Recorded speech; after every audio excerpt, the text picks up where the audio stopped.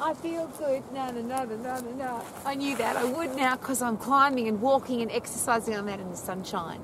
And the question that I always ask, what is your mountain, and are you going to climb it? Are you ready to climb it? Have you got a body that can climb it? Now, it might be a physical mountain like the beautiful Remarkables, and isn't it interesting? It's called the Remarkables, and every time I see this beautiful mountain, I just think, remarkable.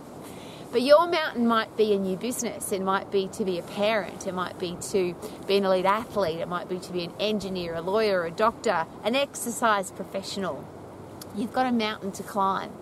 And if you have, it's been suggested that you start climbing, and when you get to the top of the mountain, you wave from the top. And I like this quote, "You'll see me waving from the top or dead on the side, but I'm not coming back. I'll do it or die."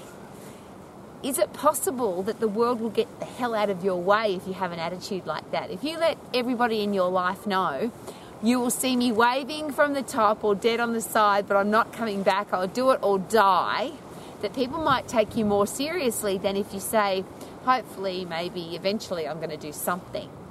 So as we always share at Max, and this is we're an international fitness business college, so people who want to have a fitness business, gym, personal training studio, they want to be an exercise professional, a personal exercise coach, something involved with health and fitness, yes. But Max is also a business college. We are really focused on making sure that you have a career or business that you love. And I always ask this question, imagine getting stuck in a job that you don't like. Even if you're getting paid a stack of money, wouldn't that be great? Lots of money. Really? But having to go somewhere that you hate every day. But I always ask this question, there are some people who have a lousy, stinking, rotten job and they don't get paid very much at all and they still stay there. So if your mountain is climbing into your new business, climbing into your new career path, climbing into something that you're really passionate about, why would you let somebody steal that from you? Why would you let somebody say you can't do that or it's not possible for you? So as we share at Max, there's climbers, people who start climbing and they go. And what a great idea. Could you be a climber? Woohoo! There are people who we call campers. So there are some people, it seems, that are really comfortable with doing nothing. They're happy to watch other people climb mountains. They tend to be the people that watch people play sport. They've got all the channels on the television, all the sports channels, and they watch all the sport and they make commentary about all the sport and they make comment about people that are doing stuff. But they tend not to do anything. They don't try and stop anybody. They enjoy watching other people achieve. They're just not particularly interested in doing anything themselves. And we call them campers. So they'll camp at the bottom of the mountain, have a look at what's going on up there, but not be particularly concerned about climbing themselves, if ever. The challenge is then somebody to be really aware of, the people that we call pullers. If you've got people in your life who aren't interested in you achieving your goals, or worse, they want to stop you from achieving your goals. They want to pull you down, pull you off the mountain, tell you that you can't do it. You're too tall, too short, too fat, too skinny, too old, too young, too inexperienced, too experienced. You don't have enough money. And that's the big long list of things that I always repeat over and over because they're the excuses that people give me for not climbing their mountain. I can't do it because I'm too. Well, people that are telling you that you're too are pullers. They're trying to pull you off your mountain. But a probably more important question is this, are you pulling yourself off your own mountain? Are you telling yourself that you can't do it? Are you telling yourself that you're not good enough? Are you telling yourself that you're too tall, too short, too fat, too skinny, too inexperienced?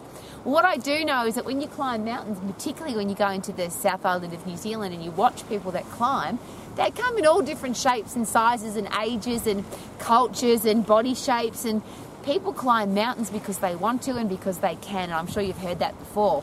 Why do people climb mountains? Because they bloody can. And so can you. So perhaps stop pulling yourself off your own mountain.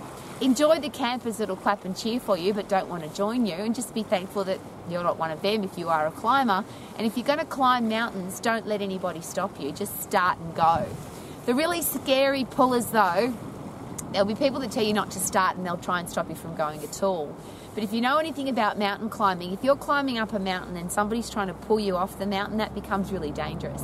So you're halfway up and somebody tries to pull you down.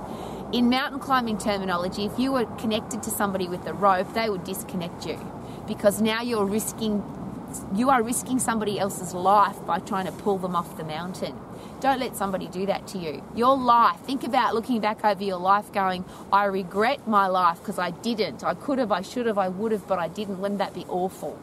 How about have a look at the beautiful mountain? Look up there and say, I can, I will, I did. You'll see me waving from the top or dead on the side, but I'm not coming back. I'll do it or die. Woohoo! Climb every mountain because you can. Romax, are you living your life to the max?